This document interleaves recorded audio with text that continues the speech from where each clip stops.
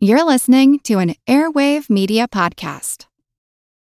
When you need mealtime inspiration, it's worth shopping Kroger, where you'll find over 30,000 mouth-watering choices that excite your inner foodie. And no matter what tasty choice you make, you'll enjoy our everyday low prices, plus extra ways to save, like digital coupons worth over $600 each week. You can also save up to $1 off per gallon at the pump with fuel points. More savings and more inspiring flavors make shopping Kroger worth it every time. Kroger, fresh for everyone. Fuel restrictions apply.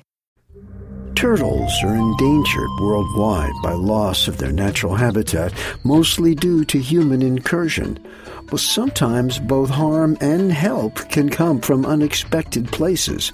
I'm Jim Metzner, and this is The Pulse of the Planet. There are tortoises in the Mojave Desert along the California-Nevada border who have lived there forever. Peter Laufer is a professor of journalism and the author of the book Dreaming in Turtle. They're in conflict now with solar farms that are taking advantage of the weather there to generate electricity in order to put these massive energy-generating plants in the habitat of these turtles and tortoises. They get transshipped to other locales where they don't thrive, where they're imposing on the ranges of their relatives, and hence they succumb to what one would think would be a compatible industry. Because the desert tortoise in the Mojave is protected, in order to build the solar farms, the companies have to move in what supposedly is a safe way the tortoises out to another locale. When they do that, they're imposing on the range of other tortoises, and they too often succumb at extraordinarily high mortality rates. You'd think that oil fields would likewise be tough on turtles,